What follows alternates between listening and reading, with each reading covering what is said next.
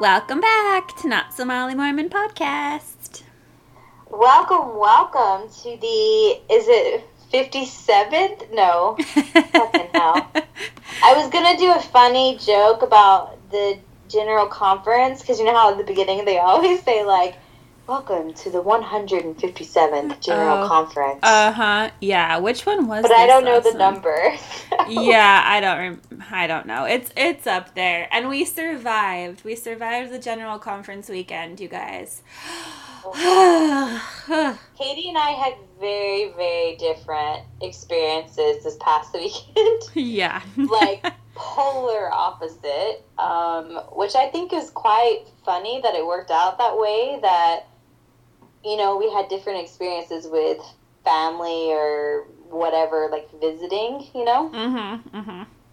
Not to, like, throw you under the bus and have you talk about your experience, but I just think it's quite funny, because especially with General Conference happening, and like, you had to witness it firsthand, and I was out drinking with my boyfriend's parents, so not the same. Yeah, we had like polar opposites, and yeah, luckily though, I only really listened to like one talk, which I might reference a little bit later, but besides that, I was kind of able to just check out.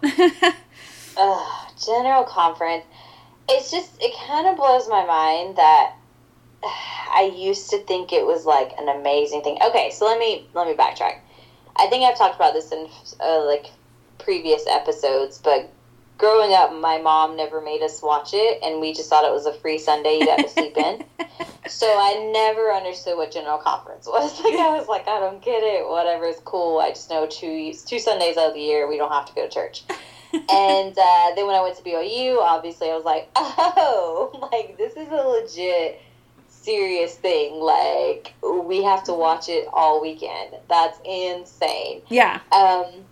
And then when I moved to Berlin, I just, like, kept those habits, and I remember being like, oh my god, I have to have my notebook out. I was just gonna ask if you took notes. Yeah. Oh, girl, I took notes, and I had a BYU professor who told me, I think it was the Living Prophets class that I had, who also told us to pray for an eternal companion every single night and morning. Yeah, which I did it. I'm not, like, saying, oh my god, that's so stupid, because this girl right here did that. So. Well, I mean, yeah, they instill in you. You need to find a man, and you need to do it fast. It's so crazy. It's really eerie and bizarre to think that I used to pray for that. Like, I used to be like, dear Heavenly Father, please help me find an eternal companion who is a worthy priesthood holder who will take me to the temple to be sealed for all time and eternity. That was my prayer. It makes me feel sad, honestly, because I know that lots of girls and women do that now, currently, and they really think that, like, they just think that's of the utmost importance, and they don't, yeah, I won't go down that rabbit hole, but yeah. Women, if you are listening and you are on the verge of leaving the Mormon Church, do it. Stop praying to Celestial Jesus to find an eternal companion and just go out and get laid. Okay? Yeah. And let things happen naturally. Yeah. Exactly. But yeah, so like I remember like praying for that, and then she also told us, the same professor told us to, before every General Conference, to ponder and pray over the questions that you want to have answered during General Conference. I remember hearing that even as young as being in, like, primary and things like that. I remember that was, like, a theme. You would say, I have some sort of question that I want answered, and then you have to intently listen to the General Conference talks, and then you pick out what you think would be the answer to your question. Which, I just remember being so disappointed every General Conference, because this bitch right here would write out real specific questions. And I was just like, why am I not ever getting any answers? Like, I must not be righteous enough. And I would be so disappointed.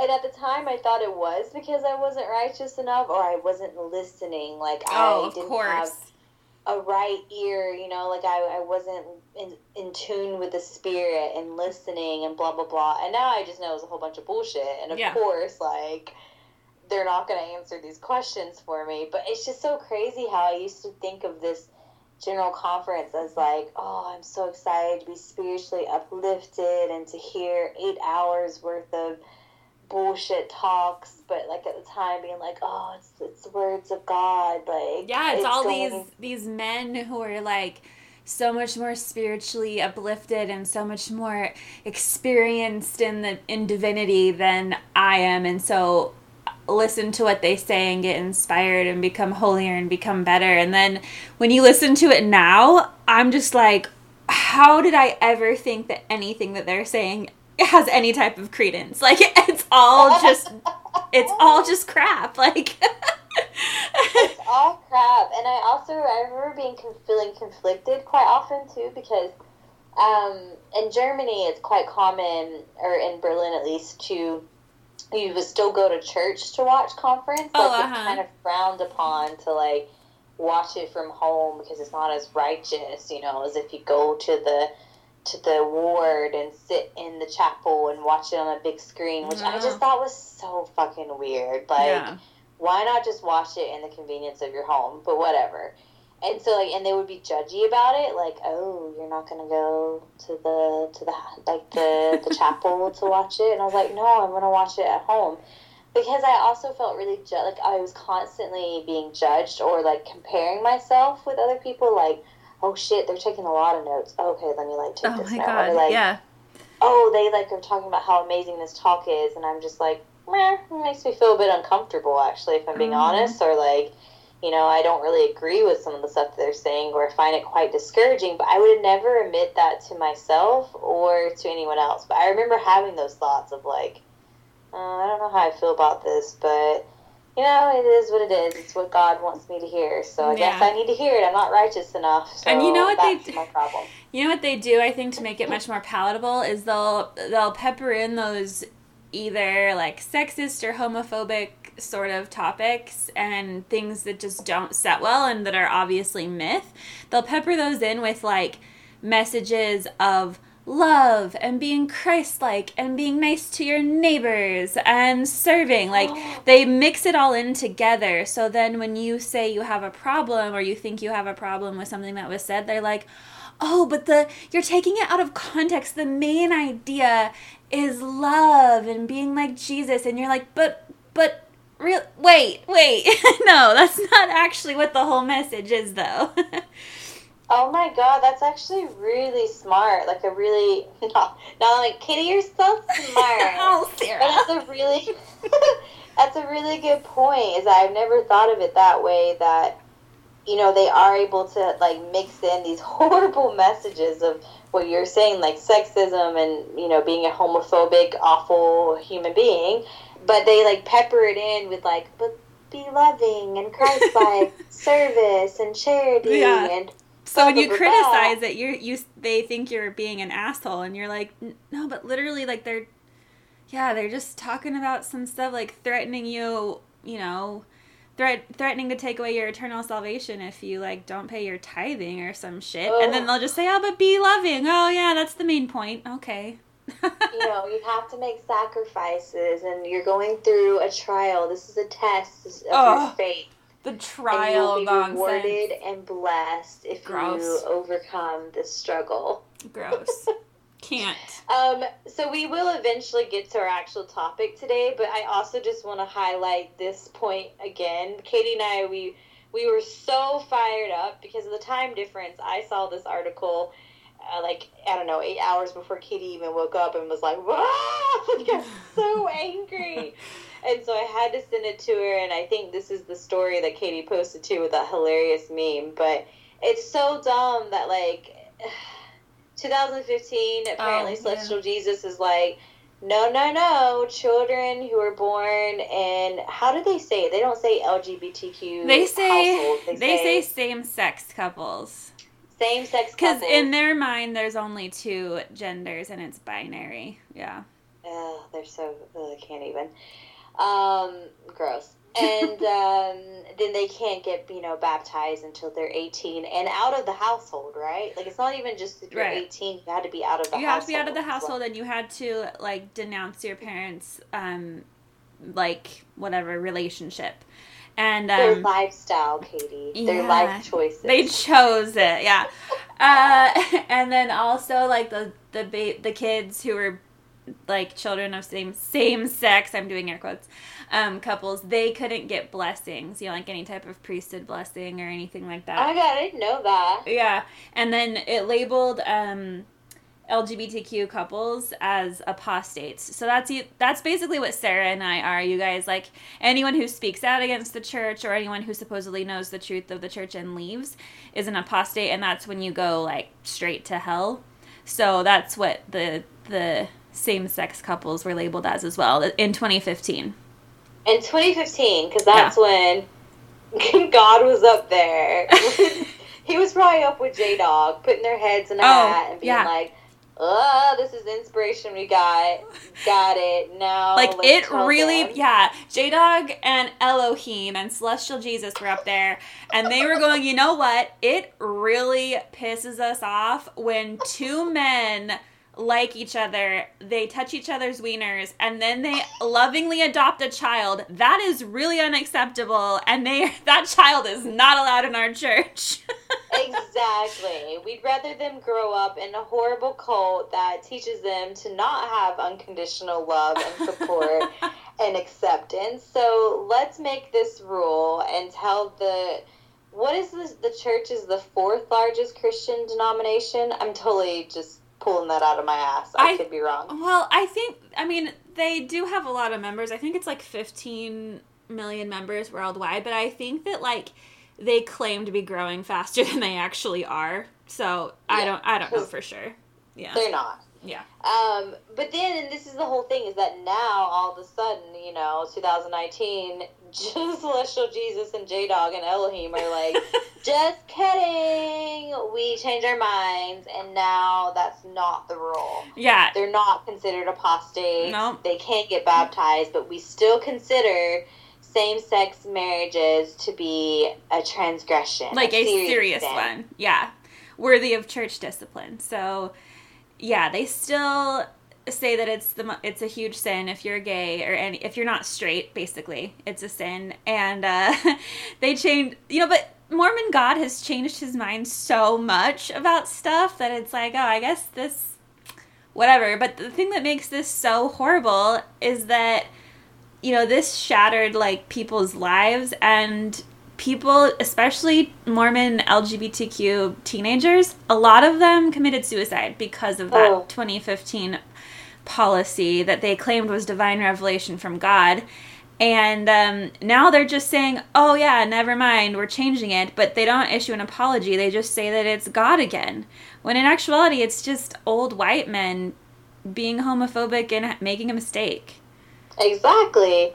And the thing is that, like, so Katie and I are talking about this, but it just, it makes me so angry, because obviously it's just a horrible, horrible thing. But then also to see so many members who are, like, people who I know who are very intelligent, defending this and justifying this and not using their brain. You know what I mean? Like, just being like, oh yeah, well, it's gotta be because God is consistent and constant, and if he says it, then that's what happens. And these are also people who say that they are advocates of the LGBTQ community and of, like, all, or feminists or whatever, but then they obviously aren't, because they support a religion that is so horrible to this community. Yeah. Oh, totally.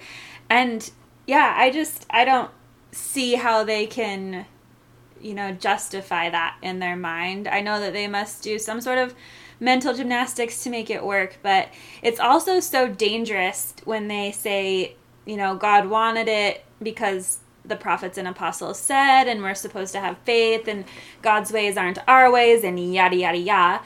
But that's when things can get really dangerous. Like, with any cult leader or any person that people just blindly follow and say, oh, of course he speaks for God. Like, that's when things can get really, really awful. And that's when a lot of religious violence and death happens. And it did in 2015 and, through these past, 4 years. So it's pretty scary when otherwise smart people just go, oh, yeah, okay, well, we just buy it, hook, line, and sinker, and we just trust that he's speaking for God. Like, no, he's not. He's very clearly not.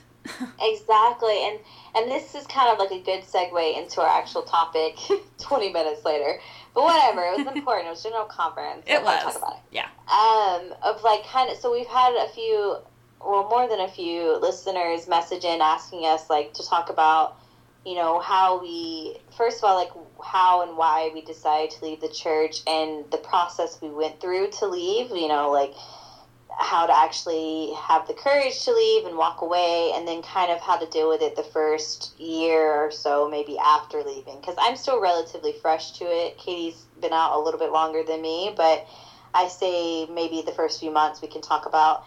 But yeah, so for me, one of the huge reasons was this whole issue with this, I'm doing air quotes, same-sex marriage policy that they announced in 2015, because I left soon after that. It was 2016, this like maybe 6 months into 2016 that I decided, okay, this is not for me. Yeah. You know, I think after that 2015 policy, that was in November of 2015, and after that happened, I want to say I read like a Salt Lake Tribune article that I think it was like thousands of faithful Mormons resigned because like of that policy. Mm-hmm. So that was a huge, catalyst for a lot of people leaving, which understandably, right? Yeah.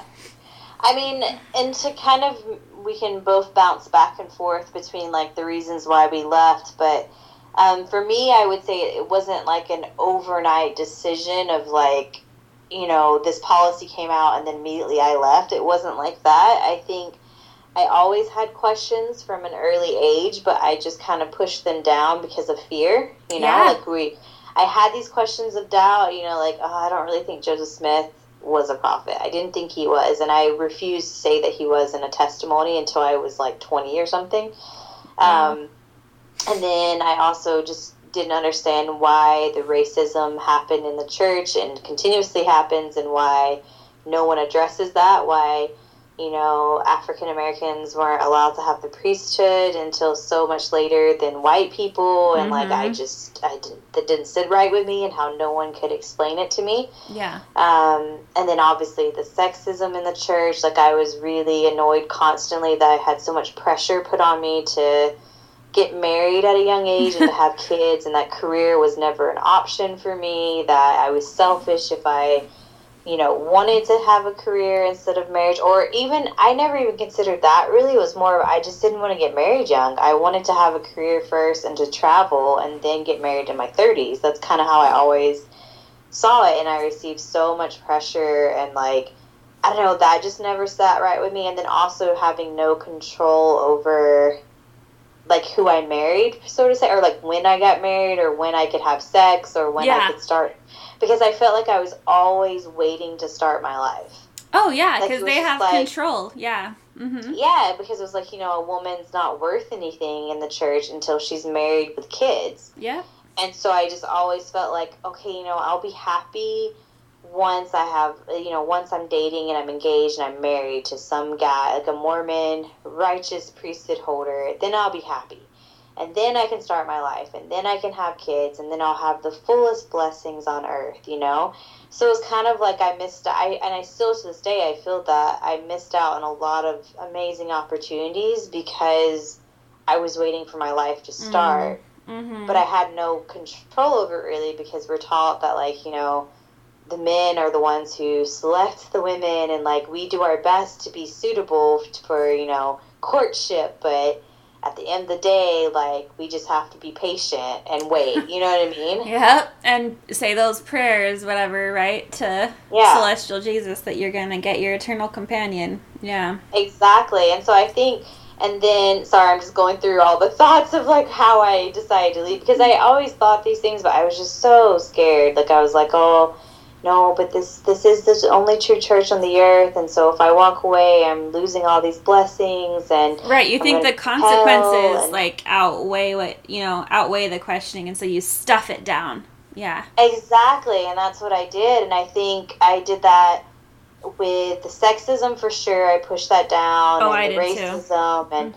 And the hate on, I'm doing air quotes again, same-sex marriage, and like, the LGBT community and like how they just were so awful with all of that. I pushed it down as long as I could, but I was so, at that point, as you guys know, one of my best friends and dearest friends in Berlin is Jay, who's been on the show.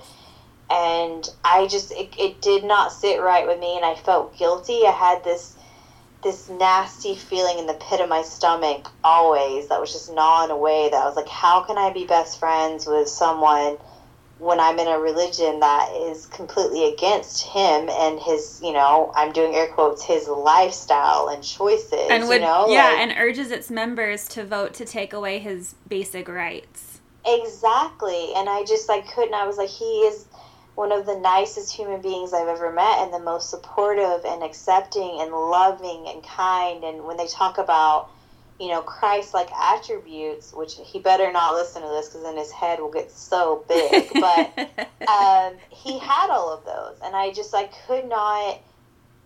couldn't justify it any longer to myself that I believe in a church that would want to take away his rights and all the rights of people in the similar situation as him, especially in the Mormon church.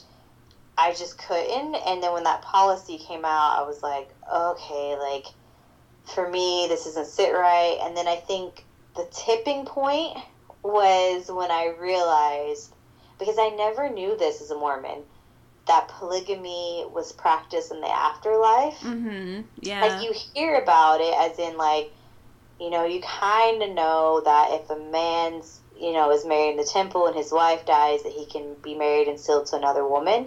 Well, I didn't know any of that until I was about, I think, 26, 27. Oh, wow. And when I found that out, I was like, what? This does not sit right by me. I am not okay with this. Mm-hmm. And then the tipping point is when I realized that it's actual doctrine and belief that's just not talked about often. Yeah. That if a woman, dies and she's a virgin and she's chaste or whatever, and she goes to the afterlife, I always thought you got married to another single man. That's how I, helped myself, or, comforted myself, being like, oh, okay, I can remain a virgin and do this as long as when I die, I go to heaven and I'm married to a guy who is monogamous, right? Mm-hmm. No. It's basic doctrine that actually, no, when you die, you get married, but it's to a man who has multiple wives. Yeah, and those are supposedly, the most righteous men, and they get all the wives. According to Mormon doctrine, you could easily have been married to Brigham Young after you die. Exactly. And I remember talking to a girlfriend about it, and she just, made a joke about it, and I was like, fuck that. That's not a joke. Yeah. I am not about to fucking be a virgin and miss out on sex, which is one of my absolute favorite things in the world. I didn't know then, but now I know. To, die and be married to fucking Brigham Young. What? Ew, yucky. Yeah, no thank you. Yeah, and I was just like, I put my life on hold for this shit? Fuck that. And I was like, nah. And then I got the CES letter, and it took me a few weeks, and I read it, and I was like, okay, I'm out. I CES can't. letter, yep.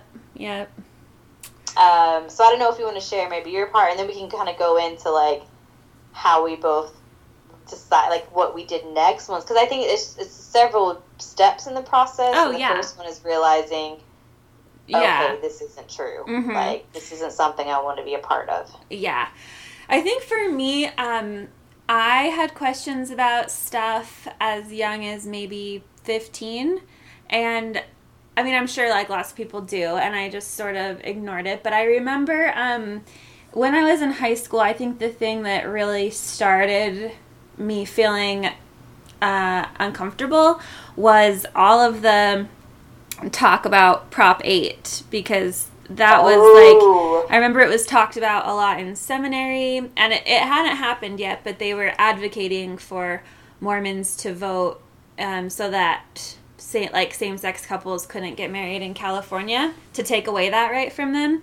And I just felt like it was obviously unethical and horrible, and that was my first real big contention and problem with the church. And then I was researching into that a little, and I remember coming across some stuff online about just other things that were problems with the church. Like, I remember reading about the Mountain Meadows Massacre, which we've talked about. I've never even heard about. Yeah, listeners, if you want to listen, we have an episode about it. It's pretty old, but whatever. And I was so fascinated by it because when I first read it about the Mountain Meadows Massacre, it didn't really like shake my faith in the church. It just was eye-opening for me. I was like, wow, there's a lot that I don't know. There's a lot that we haven't been told, and it's fascinating to me. And so I shared the article I found on Facebook, like right back in the day when Facebook like had just barely started, and I shared it on Facebook because I was like, just like, oh, this is so interesting. And within the hour, I got a message from this girl in my ward that like we were the same age and we did stuff together. We were like kind of friends, and she wrote to me and said that she was deleting me as a friend from Facebook and that she didn't want to communicate with me anymore if I was like going to promote anti-Mormon lies. Bye, bitch. Yeah, but I was so taken aback. I was like, what? Like, this isn't a lie, and it's not anti-Mormon. It's just like the history. And I remember I like asked my family about it because I was so confused. I was like, wait, so is this anti-Mormon? Like, did this not happen? And I asked them about it at it was like a extended family dinner. So my grandparents and cousins and everything were there. And when I asked it, everyone got silent. And the room was so uncomfortable. Like, it was so awkward. And then my grandma said, we were always told not to talk about that. And if it ever came up, you're supposed to say that the Native Americans did it. And I was just like, what? And then they wouldn't say anything else. Like, they wouldn't talk about it at all. And so then that really got me feeling super strange because I was like, why is this such a big deal? And so then I started looking more into the history of the church. And once you start looking, it just is like, I don't know, a waterfall of stuff that you thought was true, and you start to realize that everything you've been told was wrong. Like, it wasn't even close to the truth. And then in 2008 is when the Prop 8 thing kind of came to a head, and it was, the church was campaigning for it, and I just, like, I think that was really the point where I thought, I can't be a part of something that lies to all of its members and that promotes hate against a group of people for no reason. And it wasn't like I immediately cut ties right then, but I definitely distanced myself, like, starting at that point and then more and more over the years. Mm-hmm. Because, and like you said, I had issues with, like, polygamy and with the racism and with a lot of things, but I sort of, like, stuffed them down, especially, like, the racism stuff, because it's sad to say, but when you're living in a culture where you're not faced, like, you and I, Sarah, have never had to experience racism, and so we're never told that it's, like, a big problem, and I didn't realize how big of a problem it was until I got older, and then realized that I'd just been super privileged. So, yeah, I think that's basically, in a nutshell, like, why I started questioning. And then, yeah, once the research starts, and then I'd been out for a while when the CES letter came out, and I was like, oh, someone's done it, yes. Exactly. Yeah. Oh man, that's the thing, is that, like, it's just so much that happens. It's what's the word? I'm like, accumulative? Yeah. Is that the word? Yeah. English is hard. Because it wasn't for me, like, one thing that just, because I do know, I mean, some of you have even messaged in and told us that for you it was more of just, like, one thing that happened, and then you instantly were like, I'm out. Yeah. But for me, I think it was like a building up of, like, yes, more and more things. And then I also think it's the older you get, the more, and I mean, this is kind of true about everything, but the older you get, the less you give a fuck about what other people think, and you're more secure in yourself. And so I think that's what helped me to be like, whoa, wait, I've been told how to live my life my entire life, and now all of a sudden I'm realizing that was all bullshit. Yeah. That this entire thing that I invested so much of my time, my energy, my money, my everything, like my life was guided entirely by this religion. And I have no regrets. You know, I think that my life is okay. Like, it turned out as it is, and I'm okay with that. Like, I'm not saying, oh, I wish things would have been different, but it's just a bit like, well, fuck, like, now I have the choice to make. But then at the same time, I remember, because your brain is kind of like spiraling out of control. Yeah. From my experience, anyways, of when I decided to leave the church, it wasn't just like this calm feeling of like, oh, I'm gonna leave and walk away. It was like, exactly, I mean, I don't know if you guys probably haven't, but I wrote about it and I published it, but in that chapter, it was like, I felt like, and this is how I describe it to a lot of people, is I had this security blanket wrapped around me my entire life, and then it was just all of a sudden stripped from me, and I was like alone and scared and dark and like cold, and I had no idea who I was. Yeah. I was like, I'm not Mormon, then who am I? Yeah. Like, what do I believe in? And also, if it is true, then I'm going to hell. Like, am I sure I want to do this? Like, I still struggle with that now, you know, not every day and not all the time, but there are still moments where it overcomes me, where I'm a bit like, oh, fuck, what if this church is true, and then I'm going to hell? But luckily I have people like Katie and this amazing community we have that say, like, actually, there is no hell, and if there was, you're not going to it. So, yeah.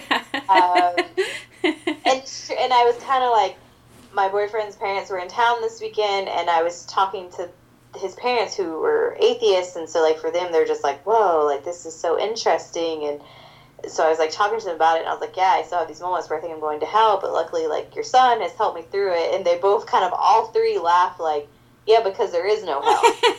And I'm like, that's funny, but I didn't know that until recently. No, that's a really good point that makes me want to, like, kind of bring that whole thing up about how it really is that it makes it so much more frightening to even question, because you're told that questioning or looking at things that aren't church approved are, like, controlled by Satan. And you're told that Satan and hell are real. They're not just myth, and they're not just something that, you know, is a fun story. Like, they are real, and Satan has little demon helpers that can help him. And, like, so when you're asking questions, I think that you probably can relate to this, is that I felt like when I would ask questions, because I sincerely wanted to know, and I wanted to believe in this, so I would ask people, you know, the questions I had about problematic issues, and you can see them get very defensive. They freeze up because they're told to not talk about that, because when you're bringing those things up, that's the devil. And so you can't even, like, talk about it. And then if you go one step further and you leave, or you decide that you don't believe in it, then it's like, oh, you're full on controlled by Satan, and you might go to hell. But then when you leave the church for long enough, you can kind of work through that and realize that there is no hell. It's just a fear tactic to try to get people to stay. Yeah. But it's super real when you're experiencing it. It's very, very difficult to work through. And when people, like Mormons, will say that leaving the church is the easy way out, or that like people are just leave because they want to sin or whatever. It's like, no, it's actually really, really difficult to leave. It's not easy. It's easier to stay. It's hard to leave. Oh, 100%. Well said. I mean, and Katie and I have talked about this before, but yeah, when I first left, I was like, oh, because I had a few Mormon friends say that, like, oh, this is the easy way out, like, you know, blah, blah, blah. And I remember thinking, like, fuck you. Like, it is not easy. Like, yeah. I didn't sleep. I was so anxious all the time because, like, my brain was just on constant, like, spiral. I honestly felt like a Looney Tune character who got hit in the head with like the stars and the bump on my head, like dizzy and constantly just like, I don't know what to think, what to do, like, if this is the truth, like, you know, is it true or is it Satan telling me lies? Am I going to hell if I leave? Am I making a big mistake if I leave? Should I just stay? Maybe I should just stay. I've already invested 28 years of my life, and, like, you know, what do I do now? Like, I can't. And then also the whole, for me, being a virgin, I was like, how am I even supposed to date? Like, I don't even know how to date. Like, I'm going to start dating non-Mormons who are going to ask questions. They're going to want to have sex. And I have to be like, oh, hi, I'm 28 and have never done anything than, like, French kiss a few times. Like, you know? And so it was, like, all this anxiety, like, constantly. And then also, I had my garments. Oh, I didn't know what to do. I was like, do I just stop wearing them? If I do, because at this point I remember specifically, I kind of stopped going in Chicago. So in 2016, I moved to Chicago for 6 months, and I hated the ward there. I had my roommate, and I met a few other really cool people in that ward, but for the most part, it was so superficial and just like a meat market. Like, it was a singles ward and disgusting. And I was like, I hate everyone here. Why am I wasting my Sundays here? Like, horrible. So I kind of just stopped going and would say, like, I was sick every Sunday because I had roommates. 2 of my roommates were Mormon, and one was super chill. We got along really well, but the other one was a bit like, you know, she wouldn't even eat coffee-flavored ice cream, type Mormon. You know what I mean? Mm-hmm. So it was pretty judgy, and they're always like, oh, you are sick a lot on Sundays. And I was like, yeah. So I kind of stopped then, but then I still wore my garments and, like, everything, because I was like, oh, I think this is just a phase. Like, once I get back to Berlin and I'm with the people in that ward, I'll go. I just don't like the people in this ward, and that's why I'm not going. That's a common theme. I feel like I say the word common theme a lot, you guys. I'm sorry about it, but whatever. I'm just saying it. You hear often that people in the church claim that if someone's inactive or not participating, that it's just a phase and that they'll come back with enough missionary work or with enough prompting. Like, anyone who isn't believing or not active, it's just a phase. They're just in a dark place, but they'll get through it. They'll come back because whatever, in their minds, of course the church is true, and why wouldn't it be? But exactly. Yeah. And also another common theme is that they also tell you that, I remember, like, hearing this often, that, you know, they would say, you know, most of the time people leave because they were offended, so don't be equally offended. Like, oh my that's gosh, why people leave. That is so spot on, because I heard that so much as an active member, and then when I stopped going, I would even have people say, who offended you? And I think I've talked about it before on previous episodes about the bishop who asked me very, like, inappropriate questions about my clothing and about, you know, stuff like that.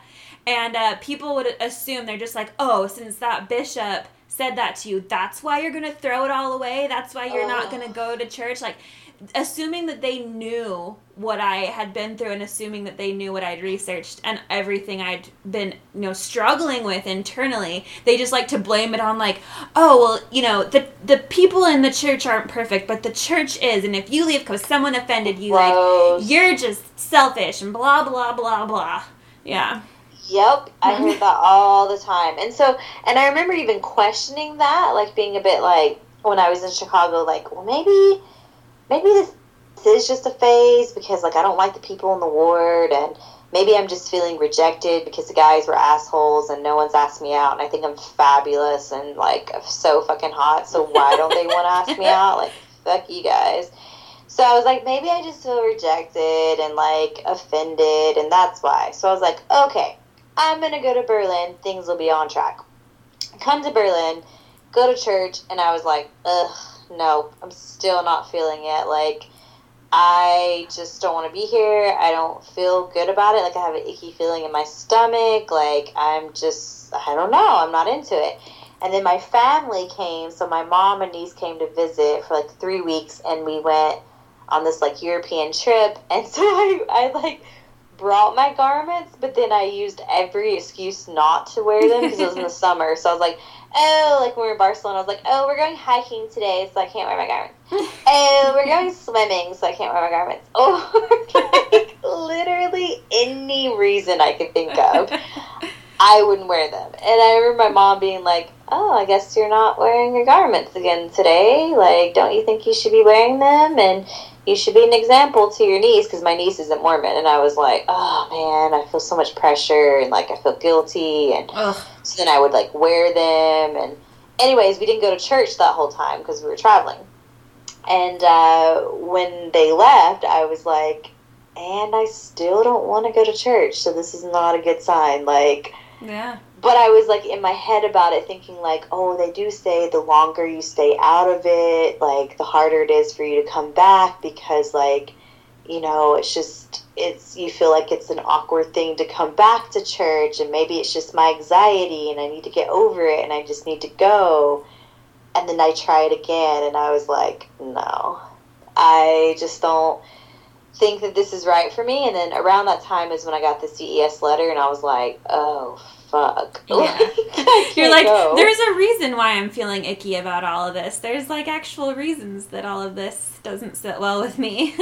Exactly. And I was still living with a Mormon roommate at the time, and not just any Mormon roommate. She was very devout, like, her whole family was, like, devout. Like, I used to go with them on Sunday to have, like, lunch with them, and anyways, like, really nice people, but very, very strict Mormons, like, very, very strict. And she went to a different ward, because I went to the English-speaking one, and she's German, so she went to her family ward, because her dad's a bishop. And I was just like, oh, I don't feel comfortable living here anymore, because she was constantly asking me, like, did you go to church today? Ugh.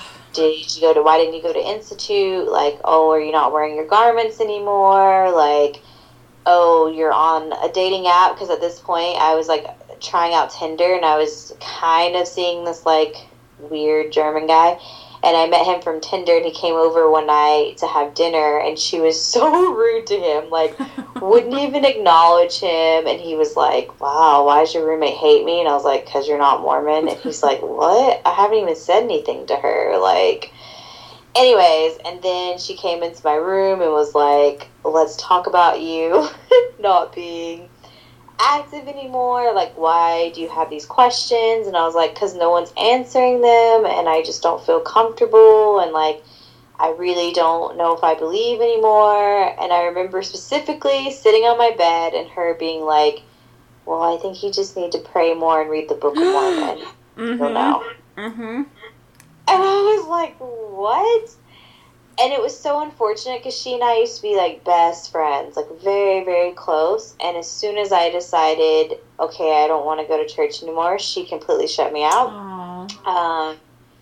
And I did, to be fair, I did a bit as well, because I felt uncomfortable. And I didn't want to talk to her, because anytime we talked about it, she would just say I need to pray more or read the Book of Mormon. And I was just kind of sick of it. So I just stopped talking. She stopped talking. I moved out really quickly, like within a month, and it kind of turned into this, like, nasty thing where she was really pissed because she didn't want a roommate who wasn't Mormon, and there weren't any Mormons who were looking for a room. So she was, like, mad at me, and it was kind of this drama, but I was like, I have a contract. I'm sorry, but, like, it's up to me to, like, for who I fill the room. You know what I mean? Like, yeah. And I'm not happy here, and I want to move out. And so I did. So it's really unfortunate, because that whole connection and tie was, like, broken. And it's sad to me that I hearing you talk about this, it's sad to me that people get so upset when another person just does what's best for them, because it takes a lot of integrity on your part to say, hey, look, I am being honest, and I don't know if I believe this. I think I don't believe it, and I'm going to be honest about it and not fake it. Like, you would think that a person who's really your friend would be like, wow, that's really, like, that's honest of you. That's brave. Like, you're being true to yourself, and that's how you should be. But they just want you to, like, fake it and pretend, keep pushing yourself to do something that you know is not true. And that doesn't really make sense, It's true, and like I felt trapped, and I was like, oh my God, I have to get out. I need to be on my own, because I also felt like I need to know about this for myself. Like I need to figure this out on my own and not be, not live with a roommate who's Mormon, not live with like Mormon influences, not talk to Mormon friends. Like I just need to figure this out on my own. And granted, like I look back now and think, okay, maybe I didn't handle things the best way, and I'm sure I did hurt people's feelings, and I am truly sorry about that. But at the same time, I was like, I need to do this for myself, and I feel like if I'm talking to Mormon friends or trying to get comfort or like advice from them, it's biased, and I just really wanted to know for myself without any type of influence, and so that's why I moved out. And to be honest, I'm like, bitch, you're welcome, because she met a guy and got married within like a year. So I'm like, you're welcome, because you would have done that if I would have stayed. Yeah, right. But when you were saying that she just told you that you needed to pray more and read the scriptures, study the scriptures more, that really reminded me, like, I think that might be the most common thing, like, that I heard was that if I had a question about something, it was just always, like, the answer was either, we don't know in this life, we'll know in the next life, or you need to pray more and you need to study more. And I find that super condescending, because we did pray and we did read the scriptures and we did study, and we did, like, I remember like crying, praying, asking to know about why these issues were in the church and asking to know if it was true, and reading the Book of Mormon all the time, and then researching and reading church approved sources and just finding out more things that didn't add up. And then when you bring them up, most members of the church, not all, but most of them just assume that you don't know what you're talking about. They just assume you haven't read or haven't studied, and like, not to toot my own horn or anything, but I think I know a fair amount about the Mormon religion, and they're just like, oh, you don't know, like, and whenever you say anything, they think that you're being like anti-Mormon or whatever, and I'm like, no, I just like, I literally have had these questions, and I did do what you said. I prayed and I studied the scriptures, and the issues are still there, if not even more so. Oh man, you hit the nail on the head with that. Like, especially with the whole, like, you're just trying to be confrontational, or, you're just trying to be like anti-Mormon. And I was like, no, I'm really not. Like, I'm just as confused about this. Like, that's why I'm asking questions. Like, I'm trying to understand, because isn't this, and I used to say this too, like, isn't this religion based on free agency? Like, isn't it about us being intelligent human beings who do question a lot and don't just go based on, like, oh, I mean, that's the whole premise that the Mormon church says, is that Joseph Smith didn't feel right about the other churches, so he had questions, and he went to the woods and prayed and used his free agency and was given, divine revelation or, visits from angels. Like, so then why can't we question things? And also, why don't we receive that type of answer that explains all the questions that have huge gaping holes in the story and don't make any sense at all?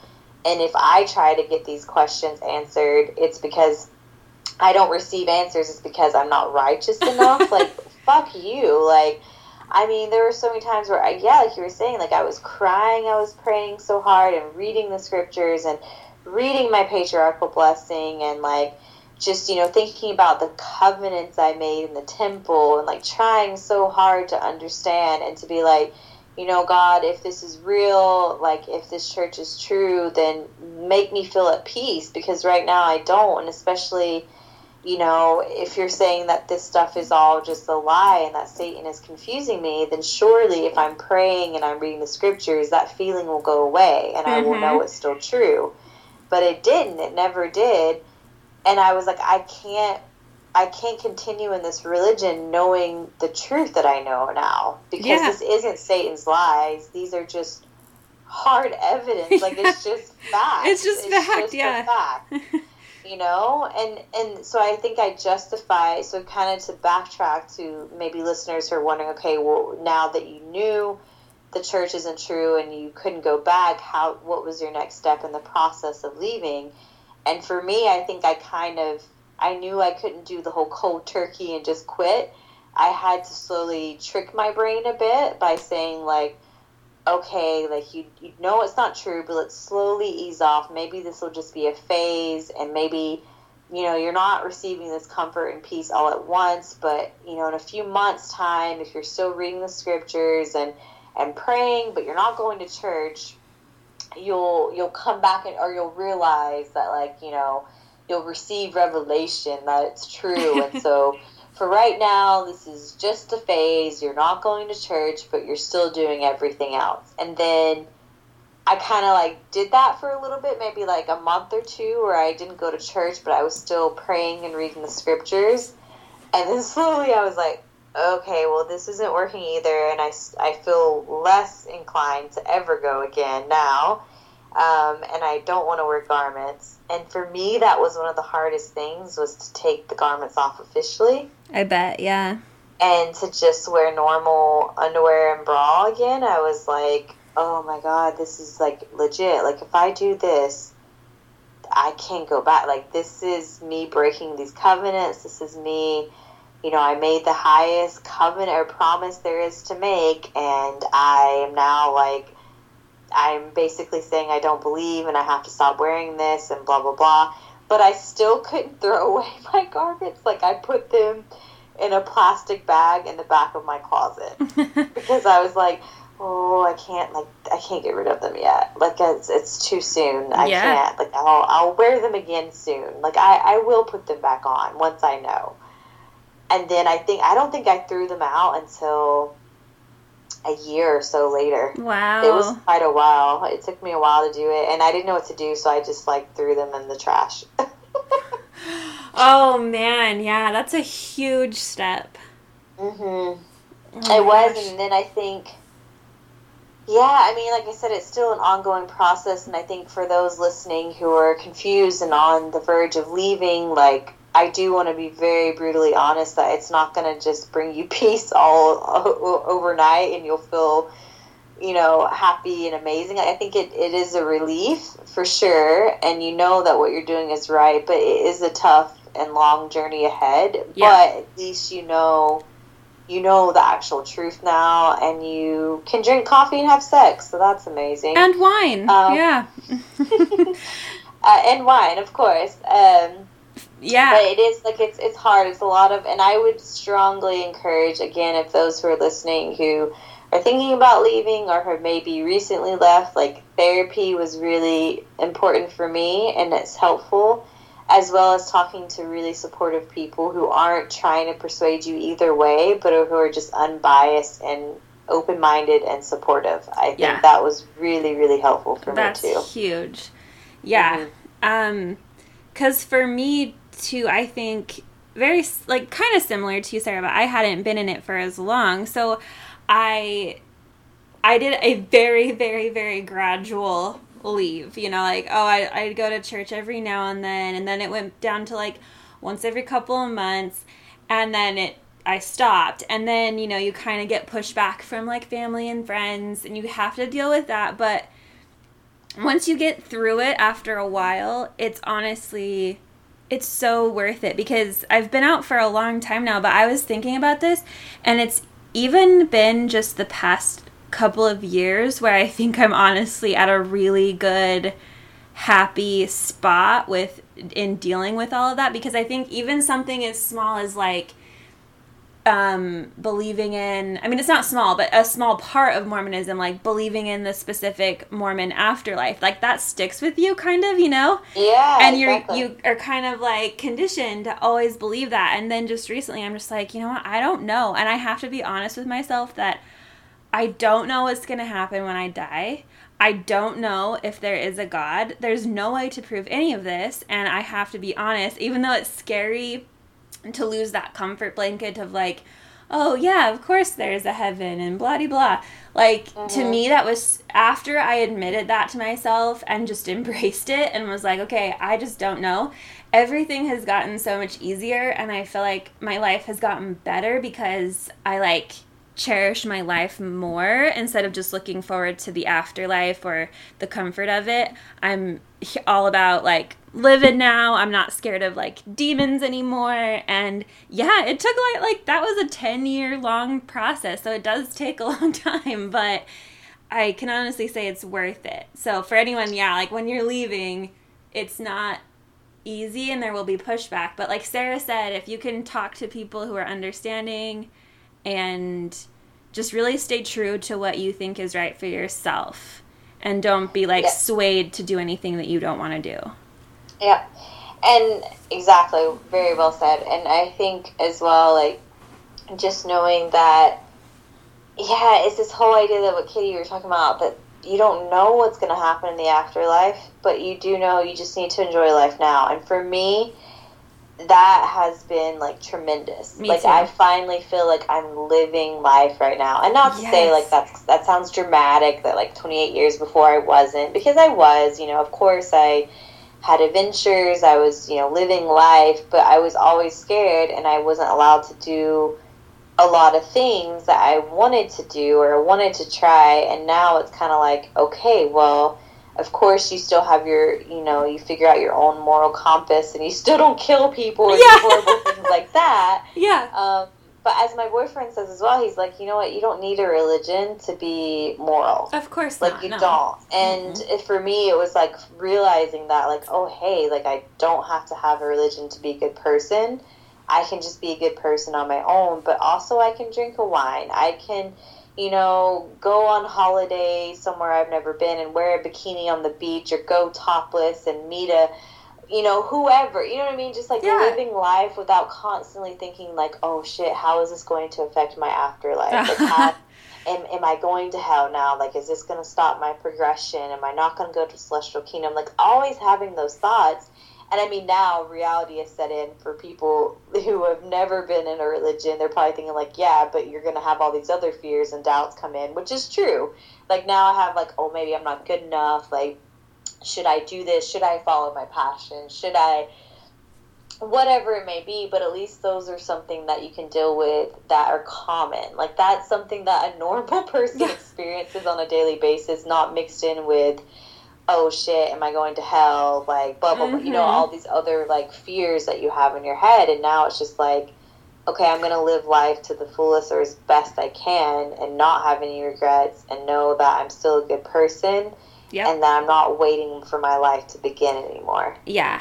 And the reason those fears are in your head, like, if you're listening, if by some miracle you're listening and you're still a Mormon, like, the reason those fears are in your head are because the leaders put them there. Like, kind of like I referenced at the beginning of this episode, the current prophet, Russell M. Nelson, he gave a talk during General Conference, and it was all about how if you leave the church, you will not be reunited with your family in heaven.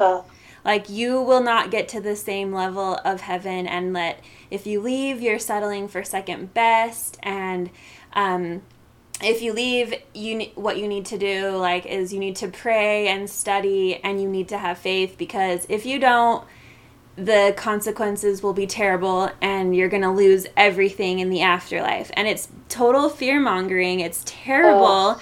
And I find it, just abhorrent. But know that, like, that's not true. If it's just hard to question when you're not allowed to question a prophet. But that would be, like, my biggest advice to people leaving, is to not listen to the leaders when they say things like that, and question them, because they're humans too. And they don't let them scare you. Exactly. And I mean, I know that's easier said than done, and people are probably thinking like, oh yeah, that's easy, because it's still so much fear-based and like guilt and shame and everything rolled into one. But don't be afraid. Like, this, it's not true. Like, I don't know how else to say it. It's just not true. And for those listening who have no idea, I've like never grew up Mormon or in a cult, but just enjoy this type of topic. Like, it's a crazy thing because I'm sure you hear Katie and I talking about this constantly, this idea of fear and shame and guilt and everything, but it's such a huge component in the religion. It's what they use constantly. It's a fear tactic. That's the religion. It's all it is. And so when you first decide to leave, it's just a huge deal. And I know I joke a lot, and especially like with friends who were maybe listening, that was kind of how I found comfort in leaving, is I made jokes a lot, but I would go home and be a hot mess, like completely confused, torn up about it, especially when I first started, drinking coffee and, having sex and then, drinking. I would be a mess the week or so after each time, oh man, like that was, I don't know if I'm doing the right thing, like maybe that wasn't okay, like I need to repent. Or I would always question, like, how far can I go before I'm not allowed to go back to church anymore, repent my way, like repent and come back. That was kind of like, I always had that safety net of like, oh, but if anything ever does happen, at least I can like repent of this sin and come back to the church. Oh my God. You know? And then it finally, obviously when we created the podcast, I was like, well, guess I'm done, because like there is no coming back from this. Katie and I are hardcore apostates. We are. And we and especially now that I've talked about the temple and my name, like there's no way. Yeah, we're definitely throwing a party in outer darkness, and it's going to be lit. But what you were saying... I need a t-shirt that says that, throwing a party in outer darkness. Oh. It's be lit. See, yeah, we're going to do merch, you guys. We're going to make t-shirts. That's going to happen. Yay! Yeah, that is a big announcement that we have.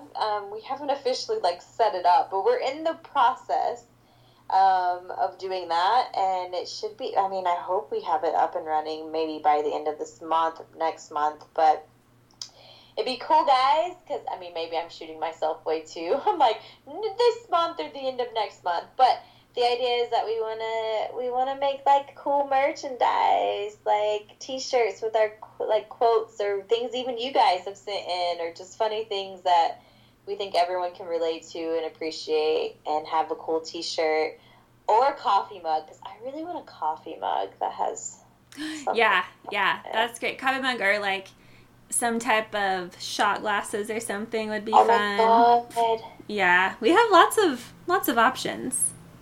Yeah, so anyway, so be on the lookout for that. And I think we're over time, so we'll stop here. But, we could maybe do a second episode, following up on that, because I feel like, again, as usual, we barely even scratched the surface of that. Yeah.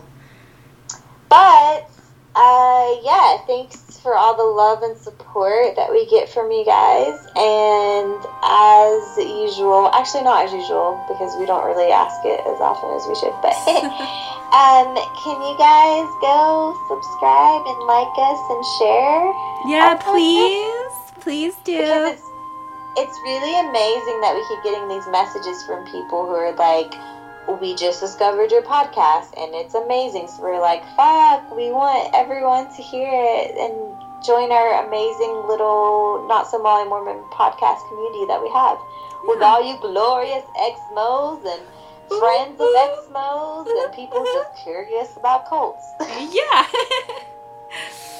All right, well, on that note, we will see you guys in outer darkness. And it will be lit. It'll be lit. Okay, bye. Bye.